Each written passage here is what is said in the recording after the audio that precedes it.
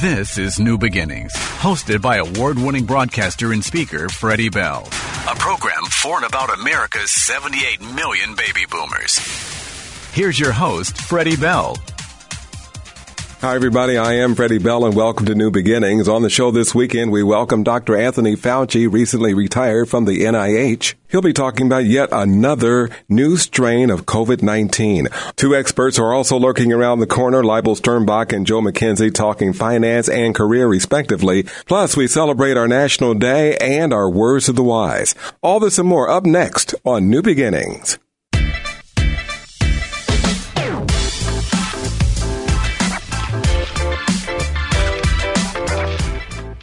Joining us now is Dr. Anthony Fauci, the former head of the NIH, recently retired from that post. He's advised presidents on COVID-19 and joins us right now. So, Dr. Fauci, welcome back to the program. Can you tell us where we are with COVID, vaccinations, and boosters right now in January 2023? Well, it's a variant that has emerged rather rapidly, which means it has a transmission advantage over the variants that were in place when it first entered into our society. It started off less than 1%, then went to 1%, and then went up now with an average throughout the country of about 40% of the variants are this XBB 1.5. In certain regions of the country, the Northeast, for example, it's as high as 70%. It has some characteristics that we know of and some that we need to wait to see how it plays out. What we do know is that likely on the basis of its ability to bind to the receptors in your nasopharynx, that it likely transmits much, much more efficiently than the existing variants. Remember, we had BA 5.4, and then we had a few other variants that were all Omicron related. This seems to be now superseding them. That we know. So we're going to be seeing, and we already are, an uptick in infections that particularly are true for a number of reasons. A, the inherent increased transmissibility of the virus, the fact that we're entering into the colder months of the late fall and early winter. We're just coming out of a holiday season where people tend to aggregate and congregate indoors. So we're going to see an uptick in infections. What we're also seeing is a bit of an uptick in hospitalizations. Now, what we hope happens is that the delta or the ratio between the number of infections and the number of hospitalizations hopefully stays at that lower level that it has been throughout Omicron compared to Delta, which we had over a year ago. So right now we're in that zone where we're hoping that we don't see a major spike in hospitalizations that lead to an increase in deaths. That's the reason why we're telling people the obvious messages. Get vaccinated if you're not vaccinated. If you look at the number of infections, hospitalizations particularly, and deaths among unvaccinated people compared to people who are vaccinated and boosted. And remember, Omicron is a virus that really requires 3 shots. You know, you need your 2 shots plus the boost. So the people who haven't been boosted, and remember, we only have 68% of the population have been vaccinated. 1/2 of them have received a single boost. And the thing that I find very disturbing is that the updated BA 4.5 variant, the 5.4 variant that we have, the new updated vaccine has been, of the people who are eligible to receive it, somewhere like 14% of them have received it. We've got to do better than that. And it's understandable that people are fatigued. We've had 3 years now where literally now this week in the United States, the realization of what was going on in China, we're now entering the 4th year of that. So it's understandable that people are exhausted, but there are things that you can do to protect yourself and your family and society. It's not only about vaccine. It's about prudent wearing of masks, not mandating. You say mandate people, you know, it's radioactive and they recoil. But when you're in a crowded indoor setting, particularly when you're having an uptick of a new variant, it just makes sense to wear masks. Also, getting tested when you're going into a situation where you might being exposed or exposing family members in an unknown situation, a dinner or a social gathering, good ventilation. There are a lot of things that we can do to help protect us from what might be another surge. And where are we halfway through this flu season? Well, we're not out of the flu season. We're not out of RSV. However, thankfully, what we've seen is a peak early and coming down dramatically, particularly among RSV.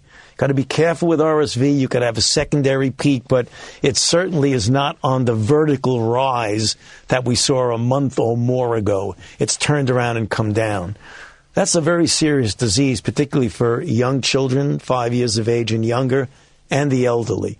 And you know, for a while there, the pediatric hospitals were stressed with regard to the number of available ICU beds, which not only is difficult for the children who have RSV, but for the children who have other diseases that need intensive care if the beds are all occupied. That has been alleviated somewhat by the fact that we've peaked and come down. The same with the flu. If you look at the CDC's website on FluView, we saw for a few weeks going up in an almost vertical way. Over the last couple of weeks, it's plateaued and is starting to come down. Got to be careful because we've seen patterns where it's up, down, and then it comes back up again. Particularly, and millions of Americans were hanging out with one another over Christmas and New Year's. We were all at airports, train stations, bus depots, and the like. So we probably should be cautious until we see numbers all through January. Absolutely. And that gets to the situation that we spoke about just a moment ago, Major, where when you're talking about common sense hygiene and public health measures, that if you go into a crowded indoor congregate setting and you wear a mask, you don't compelled to wear a mask, you wear it because of good judgment, you're protecting yourself not only from COVID, but also from RSV and from influenza. A simple thing like wearing a mask in a congregate setting. Thanks for the update, Dr. Fauci. Appreciate it. And now, our supporting partner, AARP in the Twin Cities. Hi, everybody. Thank you so much for joining us, and Happy New Year to all of you. And joining us right now from AARP Minnesota is Mr. Jay Hepola, AARP Minnesota Fraud Watch Network, and he is the Community Engagement Director. Jay, good morning and welcome back. Hey, good morning, Freddie. Thanks, and it's always good to be with you.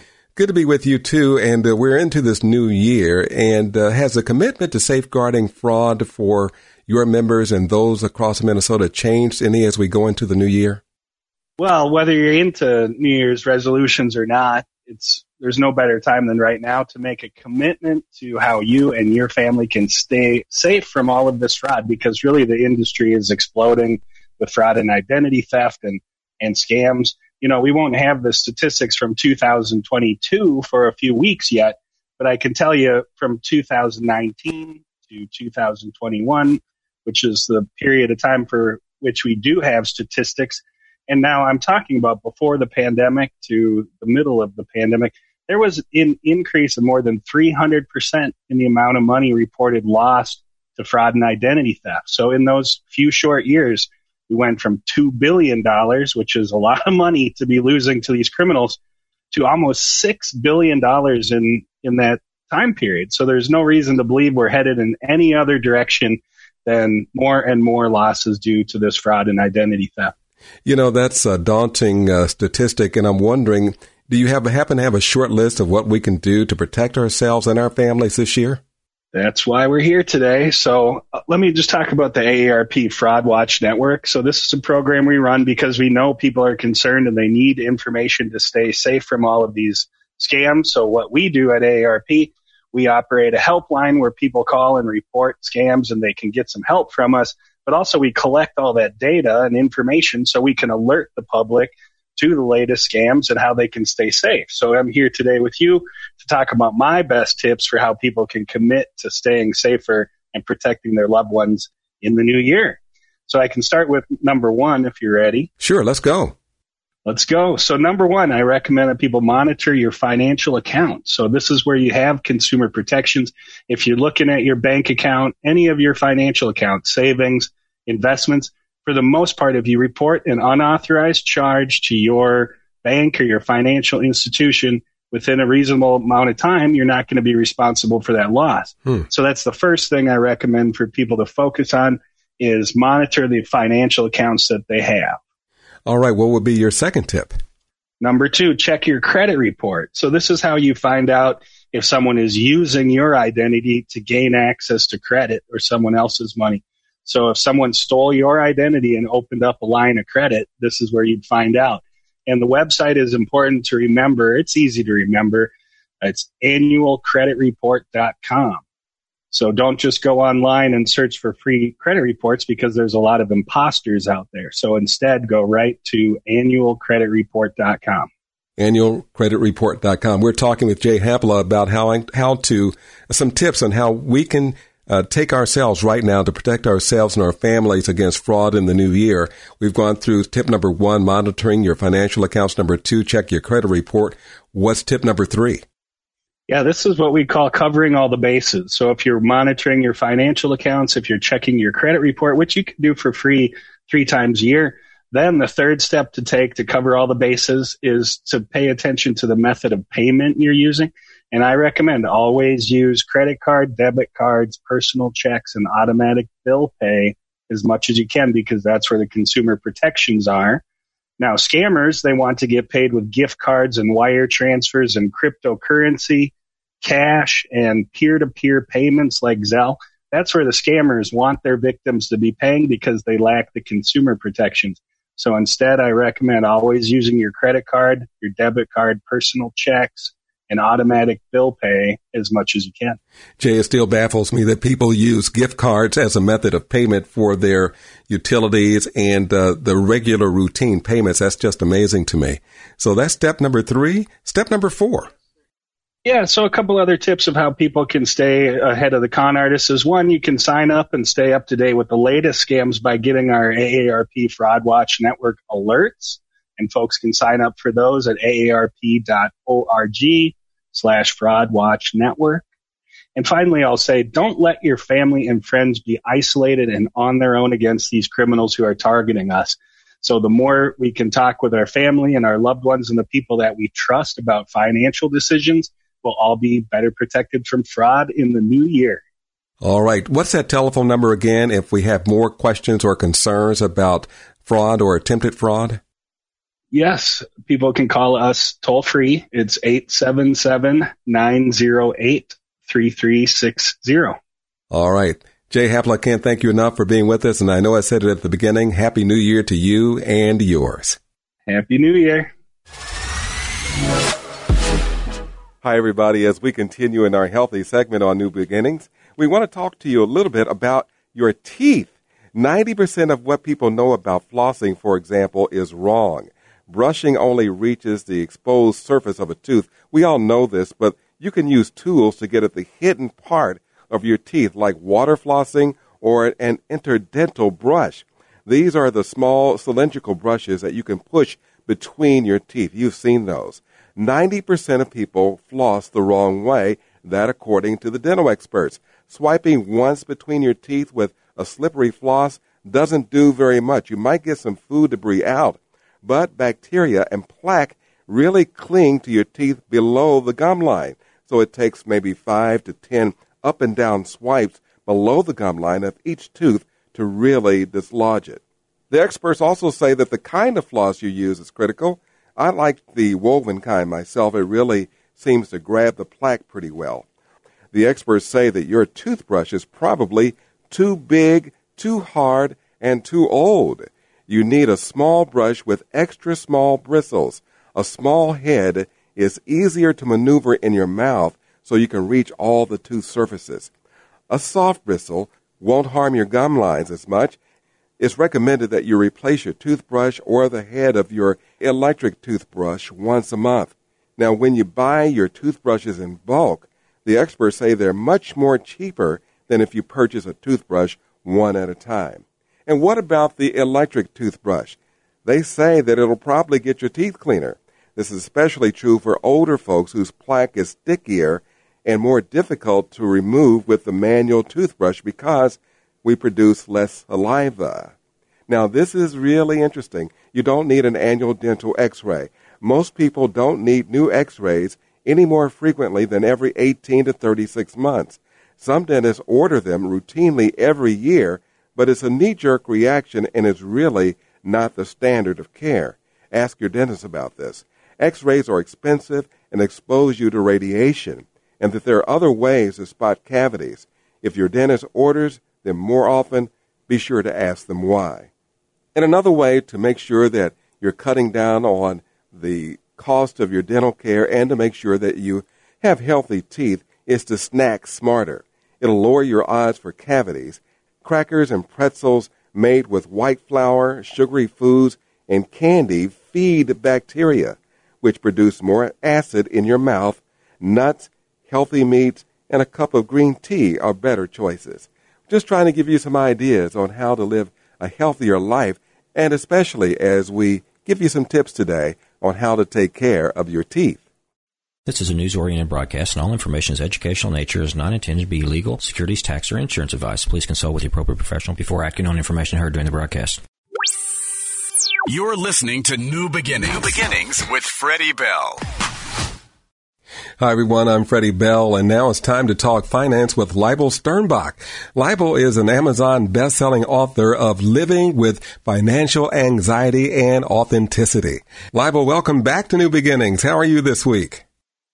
Hey, my pleasure. How you doing today? Unbelievable, and I'm intrigued by our topic today because I want to find out what to do first when we're talking about your Social Security benefits and your retirement account. So that's a big question. So what do you think is more important, sir, having a large bank account or a large Social Security check? That, I think, is a great question, right? And I think that it really ties into a fundamental kind of approach to retirement. So the question that you're really, that really is thinking, right? That the question behind the question, or the thought behind the question is, if I have a large bank account, then I'm in control of my retirement. If I have a large Social Security check, then I have a large guaranteed income in retirement, and we should put quotes around that, right? The guaranteed income in retirement. But that, I have this large amount, and so I don't necessarily need that much to tap into my retirement savings. And, which one is better? I think it really varies from person to person. But at the end of the day, right, the question isn't, which one is better. The question is, which one's going to give you the life that you want, right? Is it going to be having more guaranteed income, or is it a larger bank account? Because at the end of the day, they're both going to get converted into the same thing, right? And if you're happy trusting the government that the money will always be there, that they're going to inflation adjust it, and you trust them to control it, or you trust the insurance company, right? Because there's no difference between the Social Security and a private insurance company, or there's not many differences, then you really got to ask yourself the question, how are you turning your money into an income stream in retirement? That's the question. Do you want to take on that risk, or you want someone else to have that risk? I know I got all these answers floating around in my head as I'm contemplating the question myself. So, Leibel, take us into your boardroom. Take us into that meeting where you're sitting with a person who's responded to your web information, and they're saying, okay, now I'll get this opportunity to talk to Leibel Sternbach. So when you're meeting with these people, you're in this private meeting, and you're preparing for retirement, how do you help them to figure out, number one, do they have enough money? Number two, when should they file? And then number three, where should they take their money from? What's the atmosphere like, first of all? And then can you answer those questions? Yeah, so let me answer that atmosphere first, because I think that's probably the most important. And something that I talk about a lot is that, there's a lot more to life than the dollars and cents. And when you're looking for a financial advisor, you want somebody who, hopefully you're going to have a relationship with for the rest of your life, right? So more important than anything is that you get along, that you trust them, that there's a rapport, and that you both see the world with the same lens, right? There needs to be a shared vision of reality, because we do, to a certain extent, all live in our own a reality of our own making. So we need to have the same shared opinions, the same shared viewpoints. Now, mine may be a lot more, detailed, because I'm a geek and this is my world. And so I know all, where all the shrubs are and where all the light switches are. But we both need to have the same outlook as kind of, what the future is going to look like. Having said that, right, what the environment is and what the relationship is like, it's a collaborative one, right? We are on this journey together. I may be doing this journey with, lots of other people, and I have seen this journey lots of times, so I have the benefit of experience. But we are both going through this together, right? And this is going to be a unique journey, that is yours individually. No two people are alike. No matter how many similarities there are between you and your neighbor, right? You are not going to have the same experience. You're not going to have the same retirement. You're not going to have the same finances. So when it comes to answering these questions, right, of do you have enough money to retire? What's important to you? When should you take Social Security? What should you do with the money? Which accounts should you spend first?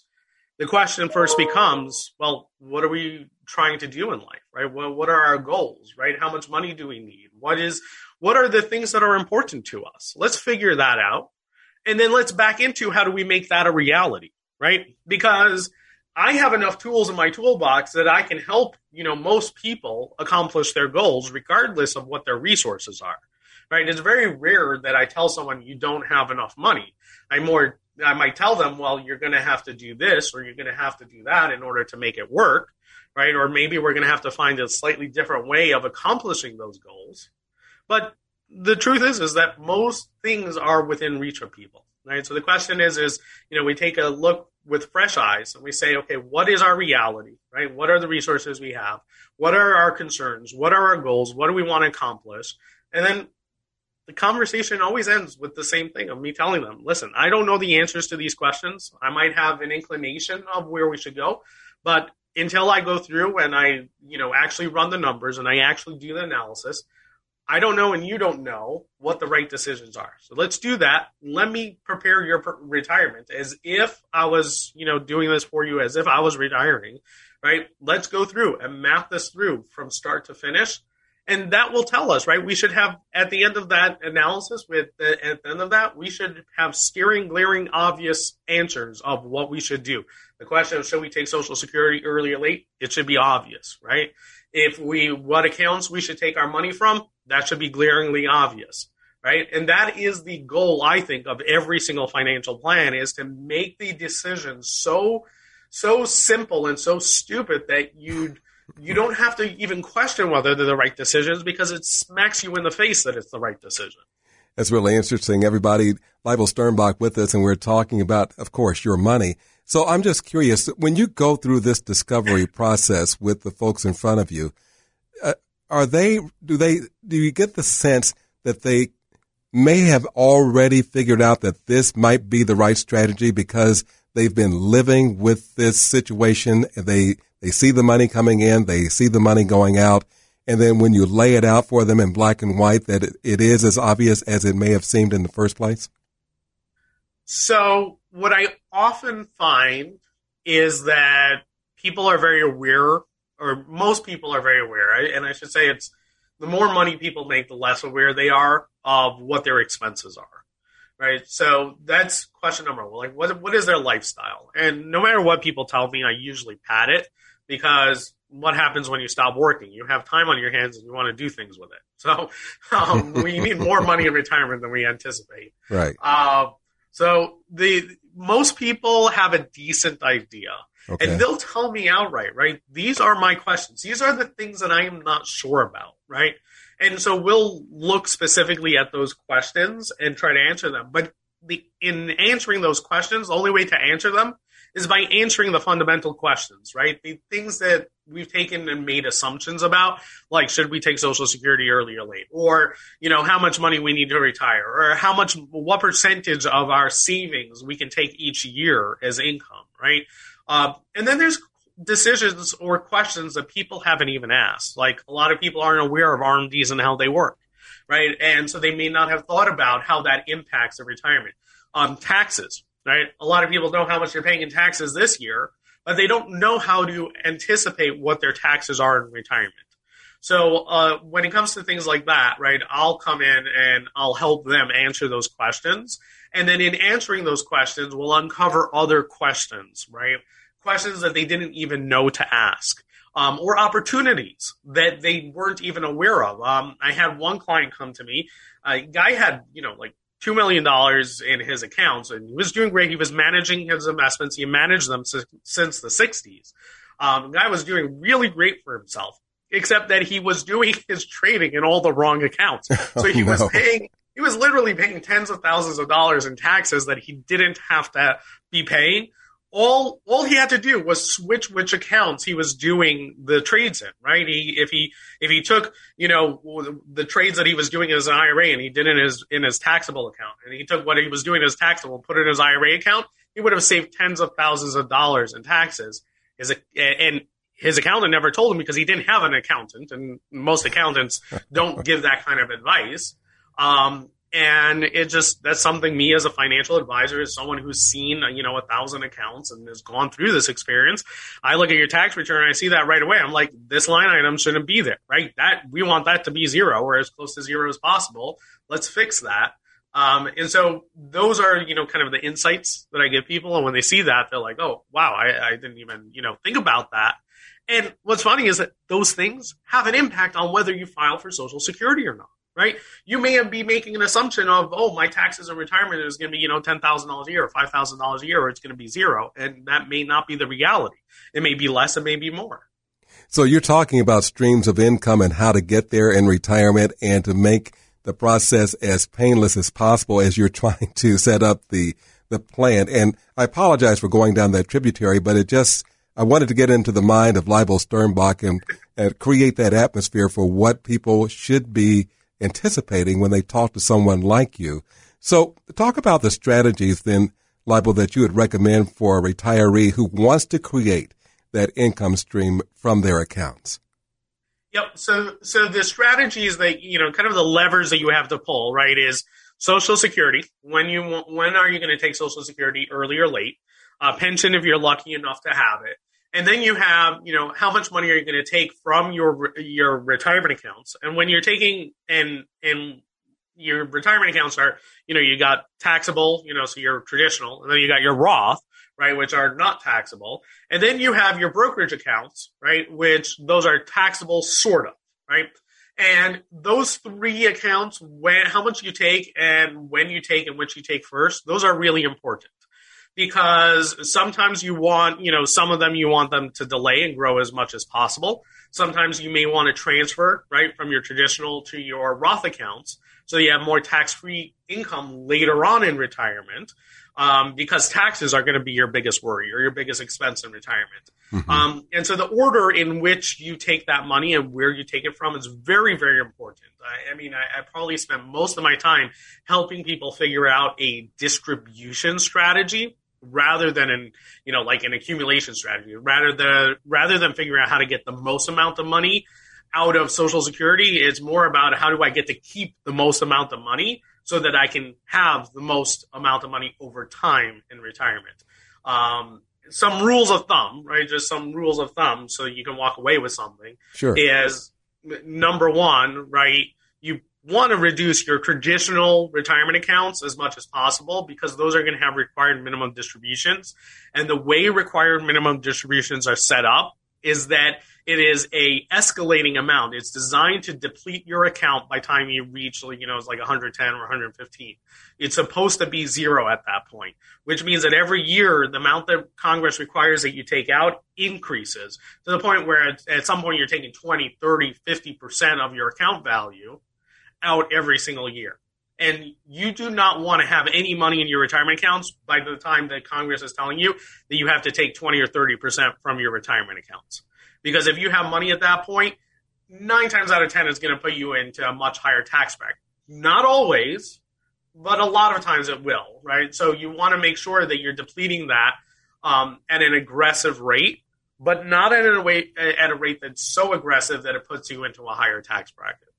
Leibel, we're just about out of time, and let's see if I can get an agreement with you that we can come back and discuss this at a later time because this is so interesting, and I know that based on the text we're getting in, there are a lot of questions from your audience. So what would be your final thought? We have about 30 seconds.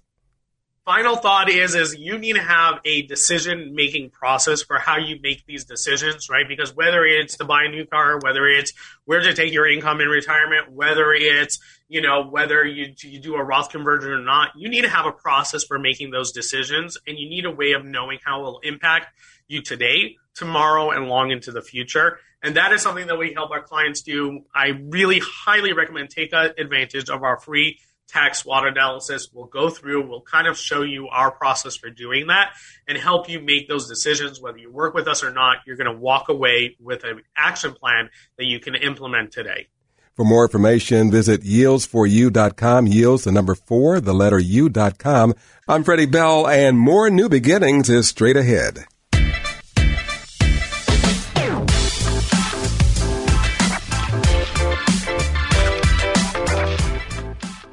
Here are today's words to the wise. Say yes to life. Today's words to the wise. Say yes to life. For these wise words and others, visit Amazon.com and search Words to the Wise by Freddie Bell. We'll be right back on New Beginnings. You're listening to New Beginnings. New Beginnings with Freddie Bell. You are listening to New Beginnings. I'm Freddie Bell, and happy weekend, everybody. I'm so glad that you're with us. And right now, we want to help our baby boomers, and that's what our show is all about. And to help us in the career segment of our program is Mr. Joe McKenzie. He is a co-host on New Beginnings. We focus on careers, and the name of his company is Ripple Connects, and Ripple Connects helps to turn candidates into contenders. Welcome, Joe McKenzie. Thank you, Freddie Bell. How are you today? Unbelievable. How do you turn candidates into contenders? We turn candidates into contenders by giving them the insights, the skills, the techniques to find good jobs for themselves. And that specific technique is asking good questions in an interview. I didn't say answer good questions in an interview. I said ask good, compelling questions at the beginning of an interview. Mm-hmm. That's a technique that Ripple Connects clients, when we turn them into contenders, boy, they start talking about what day one of year two looks like. They start talking about how am I going to be measured for success after year one. That's just one technique that we help our clients turn into contenders. We turn our clients into contenders by looking in the hidden job market so we can find those unadvertised opportunities to thrive. So we have those bench of advocates that uncover and really alert to us to opportunities where we can thrive. Those are just two examples of how we do that, Freddie. How can our audience reach you, Joe McKenzie? Two ways. RippleConnects.com is my website. Gives anybody a good opportunity to see how I've helped impacted people in their careers, or they can call me directly at 763-438-1621. And Freddie, you know what? I return everybody's calls because it's the right thing to do. And as you turn those candidates into contenders, let's discuss how organizations are competing today to find that missing piece in regards to new employees to help their organizations drive success. How does that take place?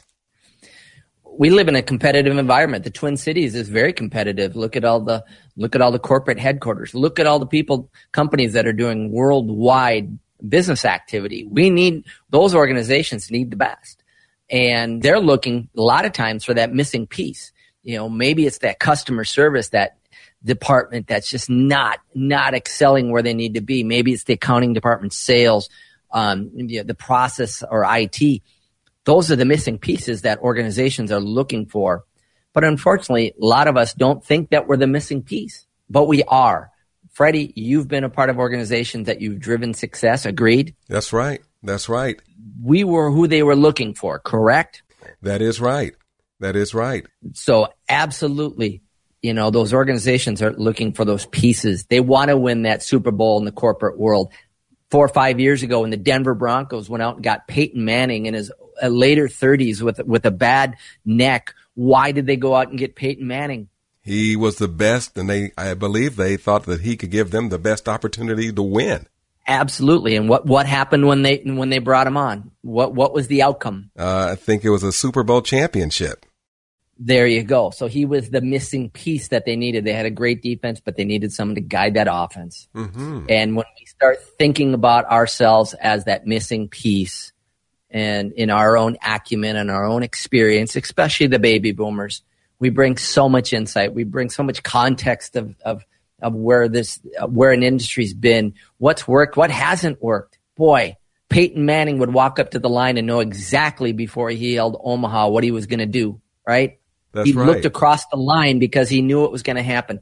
As baby boomers and Gen Xers, we can see a lot of things that are happening. We can dodge, we can avoid, we can see opportunity to bring an organization forward because we've been there. And that's the missing piece a lot of organizations are looking for, that savvy, that veteran experience, to use a football term, that's going to guide that organization to success. How do you help your clients to understand and have that confidence and know that they are the missing piece for an organization?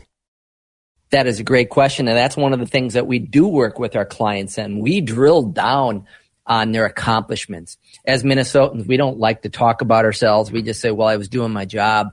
Boy, but when we start talking about what they accomplished, how many customers they supported, how they improved this process, or how they improved the bottom line, and we draw that out as a Ripple Connects team, they start to realize what they have accomplished. And that's that confidence piece that now they shop those accomplishments and they start seeking out organizations that need that. I know I worked with someone that was with a company for well over 20 years, and they worked with a Fortune 500 company. And we talked about when they first started working with them, they were at about $5 million in sales a year. When this person was done working with them 5-6 years later, they were doing $10 million annually in sales. Wow. And this person was supporting and making sure everything was going forward in a sales capacity. Think about that, Freddie. Is that not an accomplishment that next organization who wants to be a competitor and to succeed is looking for? I would say yes, that's a major accomplishment. That happens every day in the Twin Cities. When we help our clients to realize the impact they've had, yes, many times they were a part of a bigger team, but still, you think about that individual and how they brought it all together, how they were there for it, how they drove that success, how they watched the small details to make sure that things happened, the accounting, in this case, it was, the sales volume. That was the missing piece for this person's new organization. So that's what you mean when you're talking about uncovering your transferable skills. So you may have been a really great success where you were or where you're transitioning from, but can be an even bigger success to where you might wind up. Absolutely. That next organization may need you more than you can ever imagine. I know personally, when I entered the nonprofit, my selling skills allowed a nonprofit in St. Paul to grow their employment partners. I tripled it in about a little over 2 years. Wow. They were hiring people full-time with benefits. They never even imagined that they get to that point. I wanted to know where they wanted to go, and that was just an arbitrary number. I went out and used the same sales process I used in the office equipment industry to drive their success. And today, this organization, I'm no longer with them, but that employment service program still has those employment partners I brought in. So I was that missing piece for that department. Wow. And I realized how much impact I have because I know a lot of people that are employed today because of my business development activity. We're talking about understanding how you can be an organization's missing piece for success. So as we look at this, how does someone wanting to make that job change, Joe, learn about opportunities that they can put themselves into to be that missing piece? It's very difficult to read job descriptions all day long and try to figure out what that organization needs. You can get clues from that. They will give you clues. And you're looking for, what area of the company they're looking for. But sometimes it's better to try to figure out from internally or someone that knows of that competitor, that industry, that's going to give you that insight. This company is losing clients. They cannot retain clients because they don't have a robust customer service platform to work from. And then when you bring that all together, and if you're in that space, if you worked in that space, now you know why that organization needs you because you're that missing piece. So it's a dual. Job descriptions are tough to find those clues, but you can find some of them. But really, it's talking to others in that industry and why is this company struggling? Why are they going out to hire this person? And that's probably your best plan is to really set yourself up by success by getting the word out on what you're looking to do and start asking good questions of the people you know. That's interesting. It was very apparent that the Denver Broncos needed a quarterback. Right. It's not always apparent that company ABC is looking for a customer service manager, a sales manager, an IT manager. That takes some time. You're going to have to use LinkedIn. You're going to have to use your connections. You're going to have conversations. Everybody, we're talking with Joe McKenzie. We're just about out of time, Joe, but what are some actionable steps, maybe one or two, that someone can take right now this weekend to bring about and to begin to learn about and uncover those new opportunities to drive success in an organization and to be that missing piece? Well, first of all, realize that your successes can translate to other companies.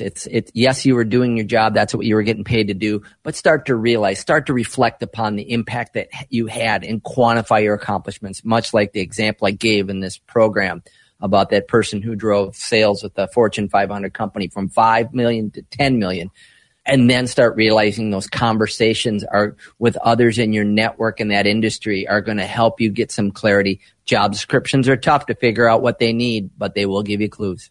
All right, Joe, we got to leave it right there. And you do some fine work at Ripple Connects, I can tell. Yes, we do. We turn candidates into contenders. Thank you so much for listening to New Beginnings, and now it's time to give you some information on the lighter side. Should you decide to treat yourself to a steamy cup of Starbucks hot chocolate this winter, here's a tip. You'll enjoy it more if you take it home and pour it in an orange mug. Cream-colored will do too. That's the conclusion of researchers who decided to test how color can alter the way we enjoy a beverage. They had 57 people rate samples of hot chocolate that came in red, white, orange, and cream cups. The samples were all the same, and while participants did not report a superior sweetness or aroma among any sample, they did describe the drink in orange and cream cups as more flavorful. I'm just curious, who do you think has the best hot chocolate? Do you want to make your vacation seem to last longer? Be sure it has plenty of variety.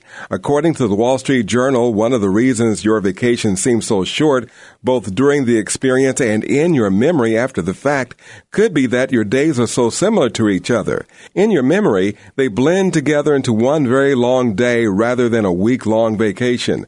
On your next trip, try to make the days more different from one another. If it's a ski trip, for example, try snowboarding one day, take a lesson on another day, or just change your ski equipment from time to time. You could take a day off from skiing and go sledding or meet the locals. Even if you end up on some days doing activities that you enjoy less at the moment, like bowling, for example, the ability to differentiate that day from the other days will help you to categorize a vacation as a series of distinct experiences rather than one big glob of skiing. It'll let you get more joy from the memory of those experiences. And in Scotland, a thief sent a message to his victim. Pay a $1,000 ransom and you can get your gaming system and games back. There was just one problem. The burglar forgot to include instructions for dropping off the cash. Just for fun this weekend on New Beginnings.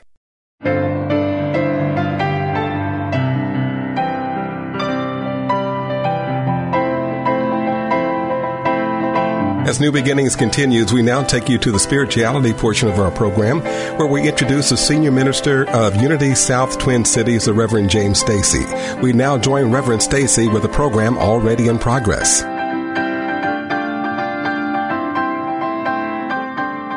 Now we turn to our other window, life. We more commonly speak of that as affirming, making affirmations. That is, seeing what in our life we wish to build up. We wish to give our attention. We understand that God provides divine substance or essence to build these new opportunities into actual manifest or expressed realities in our life, in our world. So that cutting-edge thinking that Reverend Groverland shared with us, I think has to do with our always being willing to let go and release and take up the new. That's cutting-edge, vital, creative thinking, because we're willing to let go of what we may have known before and take up the new. Rudolf Steiner had a wonderful statement to students of his, applies to students of Unity. And he said, a real truth student that wishes to courageously move forward in life must stop ever saying this. Carlotta, I've never heard that before. I don't believe it. Tyler, I've never heard that before. I don't believe it. A willingness to say to life, I've never heard that before. Tell me more. Let me build an understanding. Rather than instantly shutting down because of our habitual thought. Just because you've never heard it before doesn't mean that there's not a new understanding waiting for you to create. Today, as we celebrate our Burning Bowl ceremony, it is a ceremony that's probably the newest tradition in our Unity churches worldwide. It is thought that it was developed most likely by Reverend Sue Seeking in California in the 1960s. A new way to help people visualize or experience the process of letting go to be prepared to receive the new. Now, Charles Fillmore did speak of that. He spoke of the transforming power of divine life. Something I learned in my years of doing this service in Unity settings was the fact that some that were from a traditional background like I was, we had heard an awful lot about hellfire, the fires of hell that destroy. And I started noticing people were coming forward to this ceremony, this image of transforming fire, and they were approaching it like the fires of hell, that they were throwing some thought, some emotion, some experience of their life into the fire to be destroyed. And I began to think it's very important how we approach this image. Charles Fillmore called it the holy fire that consumes, releases all that is not true about you and your experience and your world. Denial, letting go of what is not true. And then you realize the fire is welling up within you as eternal life. So Charles was taking an image and trying to portray the transforming fire in a very positive way. That it is the truth within you, the Christ within you, the divine spark within you, that we outpicture here in the burning bowl as a fire. It helps you to release what is not true, what is over. And then it is the power, the heat, the life that wells up in you as the new vision, the new hope, the new possibility.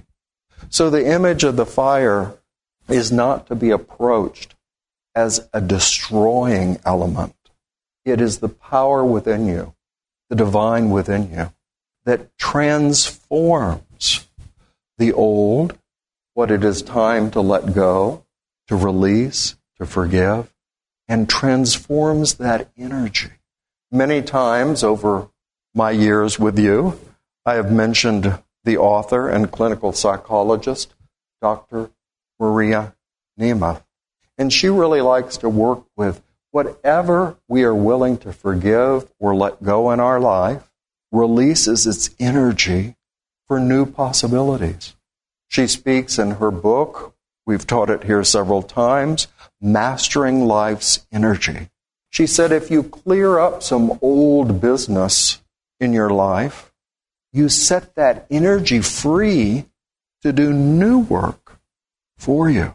So today, as we approach a time to reflect, to fill out our papers that we're going to cast into the bowl of fire, I invite you to consider what emotion or thought or habit in your life is preventing you from entering this new year free, excited, filled with energy and hope. Is there something holding you back. You have the opportunity through the spiritual practice of denial and release, through this outer ceremony that we create with a bowl of fire, but it is you, your spirit, doing the work that says, I'm willing to let go and take up the new. So I'm going to ask the ushers or usherette, Lindy, to pass out these trays. You'll find a pencil in it and a piece of paper. Take one, and as those are going around, we're going to take some time for reflection. And sometimes we can get, I've done this, we can get uptight. I don't know what I need to let go. I don't know what my block is.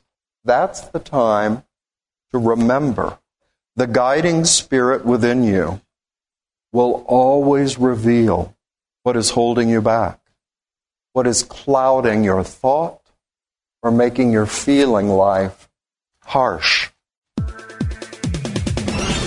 You just heard a message coming from the Reverend James Stacy, the Senior Minister of Unity South in the Twin Cities. More information is found at their website at unitysouth.org.